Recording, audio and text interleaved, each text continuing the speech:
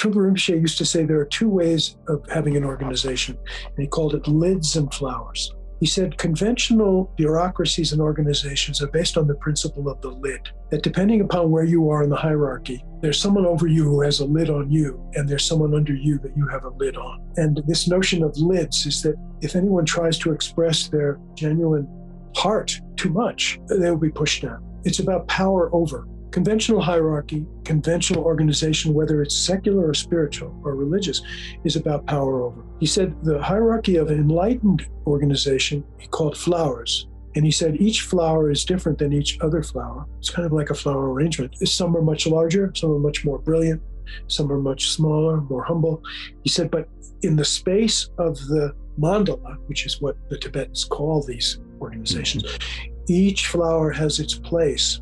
And the overall atmosphere is such that each flower is being encouraged and cultivated and nourished to its full potential. And so natural hierarchy is that each individual finds their own unique way of expressing within that Dharma world. Welcome to Crazy Wisdom. I'm your host, Luke Entrup. Crazy Wisdom is our show about the wild, the unexpected, and interesting places we find ourselves in during our quest to live a life of deeper meaning and deeper truth. My hope is with each conversation and each story, you discover a new part of yourself on your journey towards making the most out of this one wild and precious life. This is a Soulfire production. Hello, everyone. Welcome to this week's episodes of Crazy Wisdom. This interview with Frank Berliner is actually part two of a two-part interview. If you missed the first half, you can simply click onto the Crazy Wisdom show page and find the first half of the interview there. If you like what you hear, please do subscribe to the show, rate and review so people can find the show and we can grow our Crazy Wisdom community. So here is part two with Frank Berliner. This story is about the end of a 3-month-long training that I did with him in 1978 called the seminary, Vajradhatu Seminary, where you study the three yanas of Tibetan Buddhism, the Hinayana, the Mahayana, and finally the Vajrayana. In the Vajrayana, you receive formal Vajrayana transmission from him, and you take the teacher on as your Vajra master. So it's a very, very profound commitment. And at the very end of the seminary, you receive what's called the pointing out instruction. The pointing out, which is very traditional in Tibet, the master points out the nature of the student's mind to the student, and it's done in a formal way. And without going into a lot of detail, he did the pointing out, and my experience of the pointing out, I wondered if I'd missed it. I wasn't sure I'd gotten it. And I remember talking to a couple of other people, they weren't sure they had gotten it either. And I went to bed that night unsure whether I had gotten it. But then the next morning when I woke up, I experienced a level of peace and almost bliss and a complete absence of anxiety. I mean, it was almost like, a good acid trip, I suppose you could say. I couldn't manufacture any anxious thoughts even if I tried. And there was plenty of room for them because when seminary was over, we had already had an interview where, well, I should tell that story next. So I'm completely blissed out. And I thought, well, this is it. I got the transmission. Fantastic. I couldn't even generate anxiety about what I was going to do next in my life, even though seminary was ending. And I had an interview with him that day. In the interview, I came in, I was completely blissed out. And I sit down. He says, I want you to teach more, but you need to leave Tail of the Tiger. You need to leave the center where you've been living for the last 4 years. And I'm going, leave the center? What am I going to do? Center is my home. And I realized also that I was hoping that he would ask me to be the director of the center at this point. And so I say, well, where am I going to go? And he says, your guess is as good as mine. And he would often say that to a student who was looking for an answer from him. He would kind of shrug his shoulders. He would kind of go, your guess is as good as mine. And so I said, well, what is your guess? And he said, I think you should follow your coincidences. And then I realized he wasn't going to say any more. And it was time for me to leave. And I'm getting up and he says to me, be careful pay attention to the traffic lights. You're a little blissed out right now. Yeah, pay attention to the real world, because that's where you're going now. And I won't tell our viewers what following the coincidences led to, because that's also in the memoir. And if I tell these stories too fully, there'll be nothing left to tell. But follow your coincidences was one of the most powerful pith instructions that he ever gave me. And I've relied on it. I mean, how old was I then? I was 33. I was 32. Yeah. Yeah. It's 45 years later, and I've relied on that very powerful instruction for many of the important decisions that I've made in my life. Wow. So follow your coincidences. But it was also, I wanted to point out, it was about cutting through the bliss that I was holding on to as kind of my trophy for his pointing out. In other words, his pointing out is that moment when the Vajra master accepts the student into their mandala. Right. So, but I was trying to really make something of it. And then he's telling me, you have to leave your nest. I can't tell you where to go next. It's so interesting. I mean, it's a reflection of his own life, right? Like he was forced out of, he was forced out of his nest in a very harsh way at a very young age. And as you said, the umbilical cord was cut and he was homeless. He was groundless, landing first in northern India and then finding his way to Oxford and then taking root in North America. And when I look at the body of his work, he was just in a constant mode of creation, right? So he was an artist. He was just an exquisite artist. Dharma art is one of my, kind of all-time favorite coffee table books. Recommended to the community.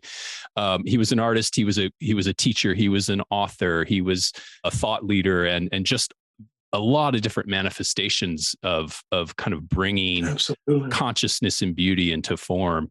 Everything that he touched, he would bring the Dharma into it. Like you say, he touched every field that he engaged in. So yes, very important. There's a really sweet story in Frank's memoir that I loved, which was Frank's mother entered into a flower arranging Ikebana contest, and he says, who is this? And helps her kind of prune it and shape it. And it's just this really lovely tale of making art out of, the thing in front of us. And I think that's the whole point, right? Of engaged Buddhism. Our practice is not to necessarily, for most of us, to sit and stare at the walls of the cave. It's to move through the world and bring that depth and that awareness into all of our interactions so that we are making art out of each moment. So well said, Luke. I just wanted to add one thing there, which is yes.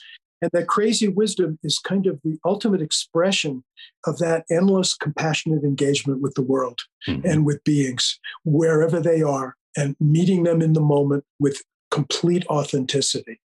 Yeah. And thank you so much for the point you made, that he was never asking any of us to do anything that he hadn't done himself 100 times on. And that when I think of him leaving Tibet and crossing the Himalayas, leading 300 Tibetans out of Tibet with the Chinese close behind, people dying constantly, either from the cold or being shot. And he's leading that at the age of 19. And I'm freaking out at the age of 33 because he's asking me to leave. He's asking me to leave this meditation center where I've been kind of like in a little petri dish of developing myself. And he's basically saying to me, okay, it's time for you to grow up, and I'm not going to tell you how to do it.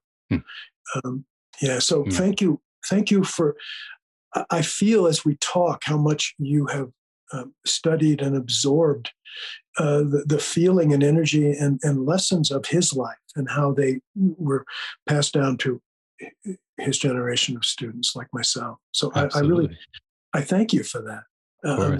I'm very moved at how much you have engaged and understood about this. Thank you. Yes, of course. Well, there's this very special place on planet Earth that means so much to me, and it's in Boulder, Colorado. It's a place called Naropa University, which is where I met Frank in the year 2000, January 2000.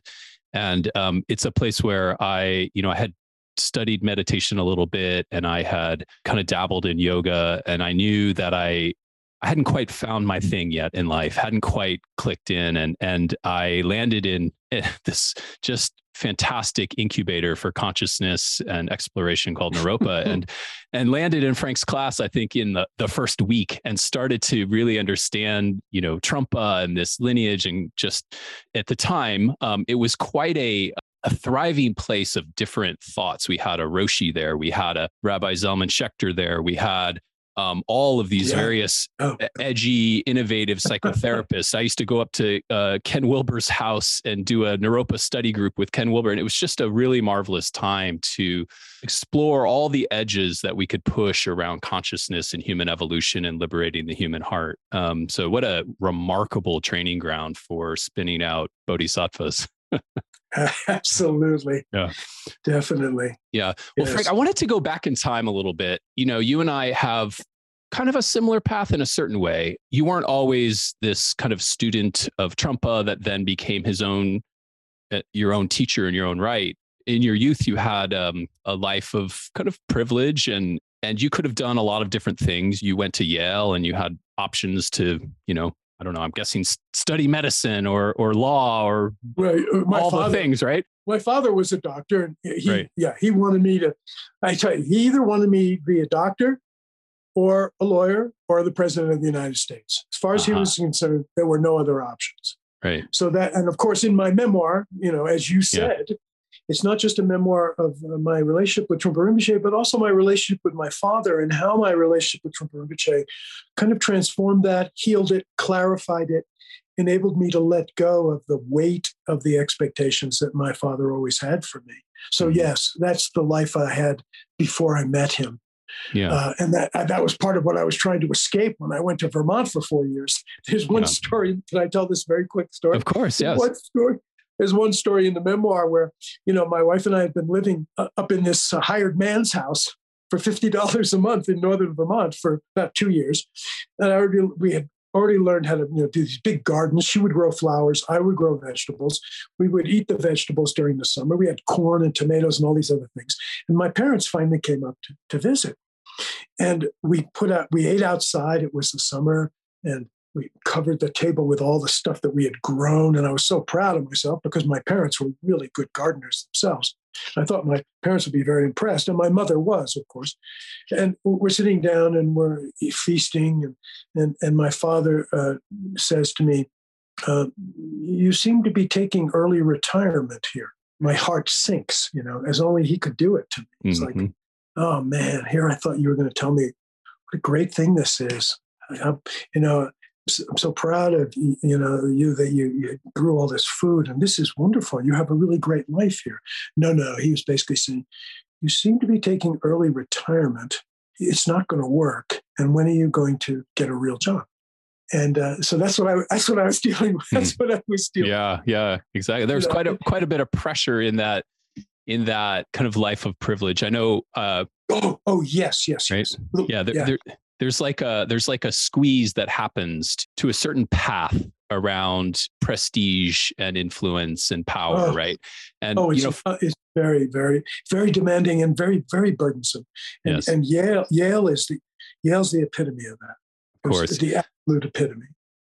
There's a story that you tell in the memoir, and one that I remember from our time back at Naropa that really is kind of analogous to an example of a story of my own life, which is I kind of had the University of Missouri version of what you had, which was I was 18 years old and I decided to join a fraternity as a way of making friends. And I asked all the fraternities that I was kind of exploring, like, do you haze? Because I was not going to subject myself to that. Right. Right. And they all said, no, we don't. And I get through the pledge period and into the initiation week. And within an hour, we're in deep, being barked at. And the senior that was a brother in this fraternity had just proposed to his girlfriend, his longtime girlfriend. She said yes. And what do these young men do? They take him out back. They strip him down to his underwear. They tie him to a board and they dump all the condiments and mop water on him as a way of celebrating this. And then they call her over and say, we need to see you, and present him to her. And I thought, this is how we're going to treat a healthy relationship. This is how we're going to treat someone that is actually in love. And an hour later, I find myself being stood up on a table, asked to recite the history of the fraternity and all its brothers. And I was fumbling and not at all engaged in this process. And one of the guys says, "It looks like you don't really want to be here. Do you really want to be here?" And in a moment, I had a flash in my mind, and I saw the tape kind of play forward of the next 2 to 3 to 5 to 10 years of what my life would be like if I stayed in this thing. And I didn't have the language of it at that time, but the karmic force of that decision and what that would squeeze me into. And I said, "No, I don't want to be here." And I got off the table and I walked out of the house, and I never walked back in. And, for me, this was one of the first moments where I felt like I was making a choice in my life based on consciousness and depth and a connection to meaning and something deeper that I could feel was out there. I didn't quite know what it was yet, but I knew there was something more than this. Indeed. And a connection to your own innate compassion too, because you could feel this is what is going on here is a violation. Right. It's a violation of the basic goodness of these beings, these people. Yes. And you knew it, and you thought, I cannot be an accomplice to that. Exactly. 2 years, 3 years, 5 years. Absolutely. Yeah. And you got a knock on the door in the middle of the night, if I remember correctly, right? A little different, but the Yale version of perhaps one of these things you've read about a bit in your memoir, the Skull and Bones knock. Oh, Skull and Bones. Yeah. Yes. Yeah. I was tapped by Skull and Bones, and I had heard things about Skull and Bones that terrified me. Mm-hmm. And so when they tapped me, these two goons in tuxedos standing at my door, and I opened my door, and they're standing there, and they, without a cracking any kind of expression, they go, "Skull and Bones, accept or reject." And, I just looked at them and I just said, "No, I don't think so." And then they just turn around and leave, like the changing of the guard at Buckingham Palace or something. There's no expression. But anyway, but I joined another one, which I shouldn't have. That was a mistake. Mm-hmm. And then I think you may recall the story of, in the last 2 or 3 weeks before I graduated from Yale, my fraternity brothers gave me 1,000 micrograms of LSD, which I had never had before, and they didn't tell me what it was. And that was a life-changing experience. And I won't go into more detail, but it's almost like Yale kicked me in the ass on the way out, because I had done the best I could to be the best Yaley ever, and I pretty much succeeded. Until the shadow of all of it manifested in this encounter with my secret society brothers and this massive overdose of LSD. There's a direct line, even though it took 7 years, from that experience at Yale to meeting Chogyam Trungpa. No question. Mm-hmm. Yeah. But again, all of this is in the memoirs. So. Yes, of course. Much of our conversation, I've framed this around sharing your stories with our audience. I have a very selfish question for you. For the community out there, this one's squarely for Luke. One of the teachings... Okay. So one of the teachings that has lived on in me in a very deep way since my time with you and at Naropa is the teaching of Drala. As it lives in me these days, is I can create a sense of wonderment and magic in my life by how I organize space around me, right? There's an external Drala of creating beauty and order at times, or meticulousness, or even moments of intentional chaos that will evoke a sense or a state of being in my own heart and mind. So taking great pride in bringing beauty to the actual physical space around me as a path of kind of devotion to love, devotion to consciousness, devotion to depth, right? And it's been many years since I've heard kind of what is the core essence of the teaching of Drala. And since I have you here, I just have to ask you, can you refresh my memory? How does Drala, what is the teaching around Drala, and how does it live in you? Sure. Well, let me say, first of all, that your profound impulse to create beauty in situations around you is kind of the inspiration of Drala. That being said, the existence or manifestation of Drala, how we create beautiful environments around us, like the flower arrangements, or just cleaning up our house and putting flowers on the table invites, you could say, the Tibetans would say, invites the Dralas. So we can create an atmosphere which invites the Dralas, but the real existence, or the depth of the existence of the Dralas, is in the entire natural world, beyond anything that we create or anything that we arrange. It's beyond arranging. And the way that Chogyam Trungpa taught Drala was that he said that when, through meditation, as you gradually and at times abruptly cut through your identification with a conceptual world, with your thoughts and your stories and everything else that you keep endlessly talking to yourself about is who you are, that when through meditation you're able to cut through that, both gradually and abruptly, you are introduced to the world as it is in a much more direct way. And then you realize that this is the world that your teacher lives in all the time. It's a world that goes beyond the thinking mind and is a direct awareness of the phenomenal world, of the mind, and of the energies of the world. And so the world begins to speak to you as if trees and flowers and rocks and rivers and waterfalls and mountains are their own beings. And so in Tibet, the religion before Trungpa Rinpoche, before Padmasambhava in Tibet, was this notion of that each of these natural phenomena had a spirit inside of it that spoke directly to people. Mm-hmm. And so the Drala came out of that. But what teachers like Chogyam Trungpa brought to it was an understanding that the Drala doesn't exist separately from the mind. And that the human awareness and the power and beauty of the phenomenal world, through training and meditation, the barrier between those two, it completely goes away. And you're in touch with the energy of the phenomena directly. There's no intermediary.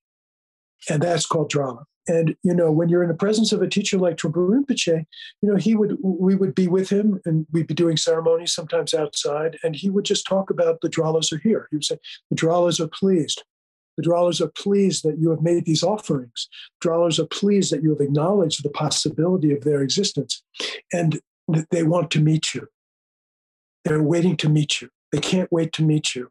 And then he would talk about how it's because of the Dralas that the human world is protected from the aggression and degradation of its own self-destructive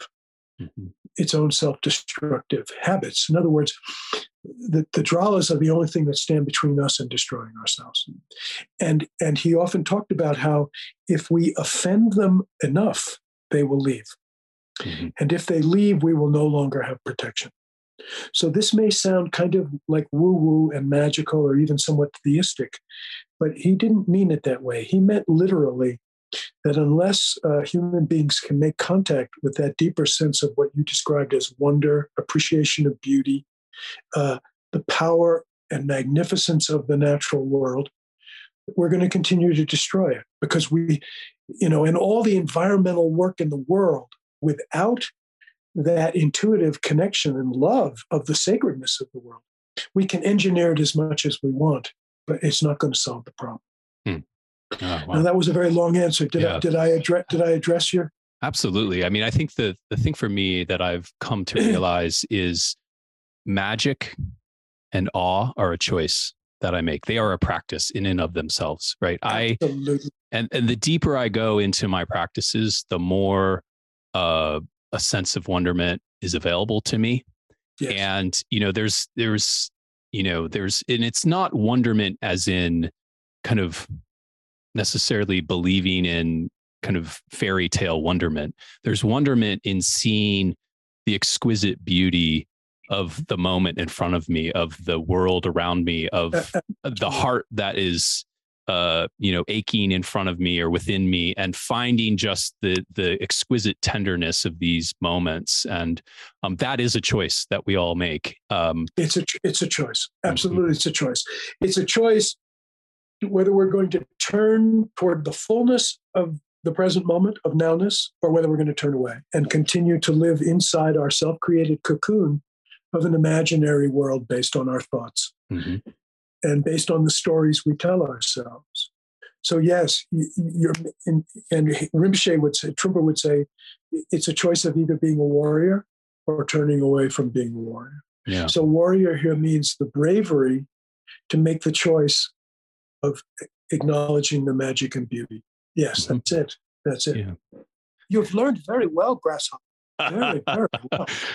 Well, thank you. I've had some marvelous teachers. I think, and you were one of the first and most important to me. So thank you. Thank you for your, thank you.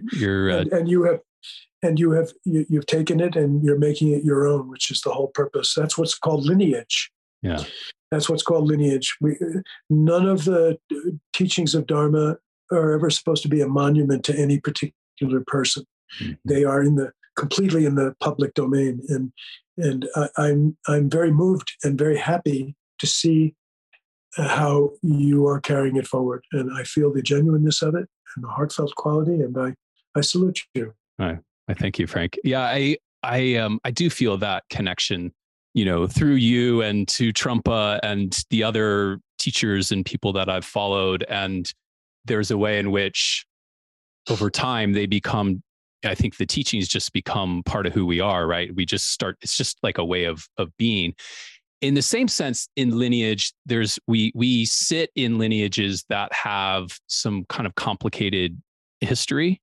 And I would be remiss if I didn't get your perspective, because it's something I've struggled with, especially over the last 10 years, to see some of the things that have happened in our Shambhala community with, just Trungpa's legacy it's complicated. The Sakyong's legacy is highly complicated. Reggie Ray's lineage is complicated. My own other teachers that I've spent time with, there's just we're in an era where things have changed, and the relationship to the guru is much different than it was in the 80s and the 90s, even in the early 2000s when I met you. And I just am so curious how you hold that. Like, how do you relate to the trickier, stickier parts of teachers that have caused harm to others and have, where there is examples of abuse, and just wondering how you relate to that? Sure. Well, it's a many layered question. The first thing I would say, and in saying this, I'm sort of echoing my father's wisdom, and his skepticism, which was always a part of his relationship with me as I became a student of spirituality. My father loathed organized religion. He loathed it, and he felt that it was an insult to human intelligence to kind of adopt a particular kind of dogma, join a particular group, and kind of subscribe to all of its ideas, all of its ceremonies, all of its rituals. And so I acknowledge even now that the choice to become part of a Tibetan Buddhist lineage was taking on something that had the potential for corruption, and in Tibet was corrupted by many, many teachers. And that the only safeguard was the authenticity of the teacher. And Trungpa Rinpoche would say to us as we were trying to figure out whether to be his students, he said, you have to test the teacher again and again. He said, you shouldn't take anything on blind faith. You have to be very skeptical. You have to be cynical. And you have to test the teacher again and again. And if you decide the teacher is genuine, then you make a commitment. And you shouldn't do it until then. So we would say, don't be gullible. Don't be gullible.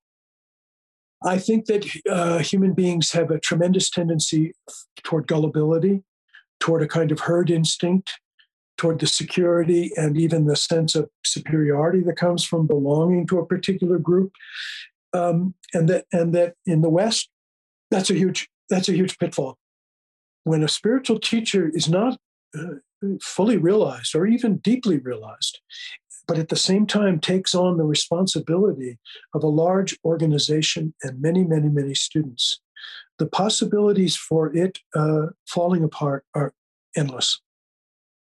They're endless. Shambhala has been no exception. in a way that, personally has broken my heart. Me too. It's broken my heart. And I will say without any kind of false pride that I saw that happening before it collapsed. And it caused me to start teaching on my own for a very long time now. Mm-hmm. And I had to deal with a lot of criticism for doing that. I had to deal with a lot of criticism for going on my own. Mm-hmm. So all I can speak about now is my own experience. I know about, Reggie, you mentioned Reggie. Reggie was one of my close friends. We were Dharma brothers. I can only speak to my own experience, which is that I have no illusions about the level of realization that I could kind of play with this sort of crazy wisdom energy. What I have tried to do in teaching the Dharma over the last 12, 15 years, since I've really been on my own, is to always remember loving kindness first, and always try to honor that in every student.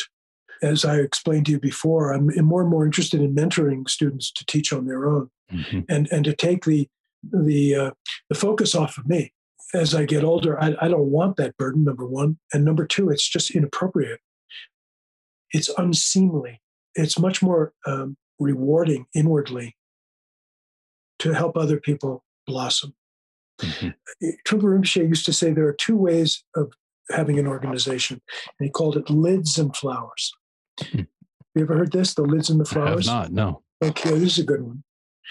He said, conventional bureaucracies and organizations are based on the principle of the lid, that depending upon where you are in the hierarchy, there's someone over you who has a lid on you, and there's someone under you that you have a lid on. And this notion of lids is that if anyone tries to express like your fraternity, my secret society, if anyone tries to express their genuine heart too much, they will be pushed down. And so it's about power over. Conventional hierarchy, conventional organization, whether it's secular or spiritual or religious, is about power over. He said the hierarchy of an enlightened organization he called flowers. And he said each flower is different than each other flower. It's kind of like a flower arrangement. Some are much larger, some are much more brilliant, some are much smaller, more humble. He said, but in the space of the mandala, which is what the Tibetans call these organizations, each flower has its place. The overall atmosphere is such that each flower is being encouraged and cultivated and nourished to its full potential. And so natural hierarchy is that each individual finds their own unique way of expressing within the world, within that Dharma world. Wow. So I like lids and flowers. It's beautiful. It's such a potent kind of vision for what a human system can be, right? Like this I think that it really is, And I like to think of my Sangha now as a little greenhouse. And I've got, I'm the one who's closest to the faucet that's got this little misting thing that, the flowers are out there and the mist is covering them and they're growing very beautifully.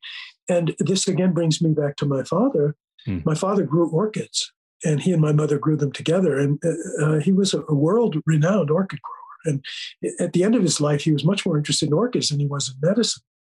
And I always remember the experience of going down to his greenhouse, which he went down to up until the very end of his life, even when he was terminally ill. He'd go down there every day, and he would water his orchids. And I just remember the experience of walking into that greenhouse with all the brilliant colors. And my father was just, the joy that he was experiencing in nurturing all these flowers that were so beautiful. And the mist in the greenhouse, I'll never forget it. It's probably the memory of my dad that I want, after all the painful memories, is the one that I hold on to. And I feel that that's the way a spiritual community can develop. As flowers rather than lids. And it can only happen if the main teacher does not become a lid. And despite how controversial he was, how outrageous many of the things he did were, I always experienced him as wanting each of his students to develop to their fullest capacity, and that in any way that he could nurture that, whether it was by subduing what needs to be subdued, destroying what needs to be destroyed, or caring for whatever needs his care, he always did it. And no one, there will be no revisionist history for me about my experiences of my teacher.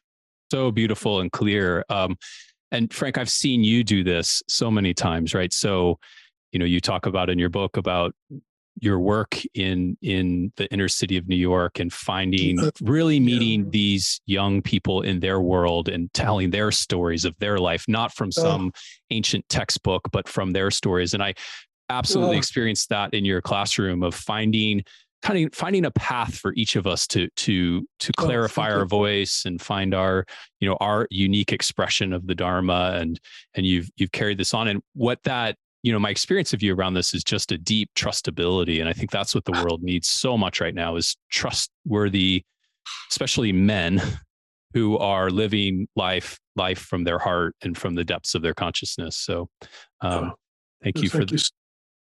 Thank you, Luke. Look, no one has ever said it in quite that way to me before, and I would rather not tear up, so I'm going to hold it back. But I do feel like shedding happy tears. I'm very touched. Thank you. Thank you. Yeah, and if people want to, yes, my dear friend, if people want to find you and come join you mentioned you have this Sunday Sangha. Is this open open to the public, or if people want to? It's open. It's growing kind of by auspicious coincidence. It's growing by people following their coincidences. They find me if they're meant to. Anybody who wants to contact me by my email, who watches this and is somehow interested in becoming part of it, my email, my email is frankberliner@me.com. They just have to send me an email and say, hi, I saw this and interested in finding out about Sunday Sangha, and I'll send them the Zoom link and they can come and check it out. Great. Well, so we'll put we'll put Frank's email in the show notes. So for people that want to connect with Frank and check out his Sunday Sangha and other teachings, you can do that. The book is Falling in Love with a Buddha. And I just highly recommend it. They can order that. They can order that on my website. People can order that on my website. Directly on Frank's website for that, which is what? frankberliner.com. Yes. Well, my dear friend, mentor, teacher, it's so good to have this conversation with you, and thank you for sharing your wisdom, sharing your heart, and just for your time today. Thank you, Frank. Look, I can't believe what a magnificent man you've grown up to be. Thank you so much. This has been a complete pleasure. Thank you for listening to this week's episode of Crazy Wisdom. If you like what you heard, please do rate and review the show on whatever platform you listen. This helps new people find the show, and maybe more importantly, it helps us grow our Crazy Wisdom community. My hope for you is between now and the next time you listen, that you try one new thing, one thing that would help you live a life of deeper purpose, deeper meaning, a life of greater love. And maybe that one thing is a little different, a little odd, a little intense, perhaps even a little crazy.